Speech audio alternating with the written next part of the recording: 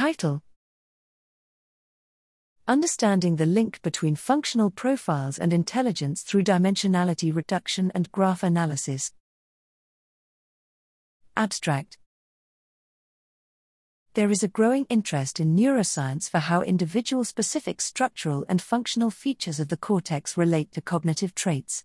This work builds on previous research which, using classical high-dimensional approaches, has proven that the interindividual variability of functional connectivity profiles reflects differences in fluid intelligence.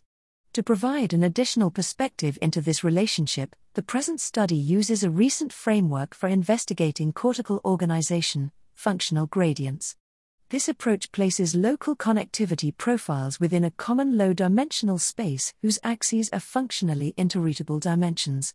Specifically, this study uses a data-driven approach focusing on areas where FC variability is highest across individuals to model different facets of intelligence.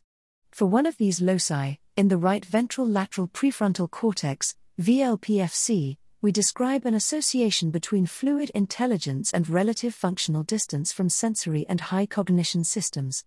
Furthermore, the topological properties of this region indicate that with decreasing functional affinity with the latter, its functional connections are more evenly distributed across all networks.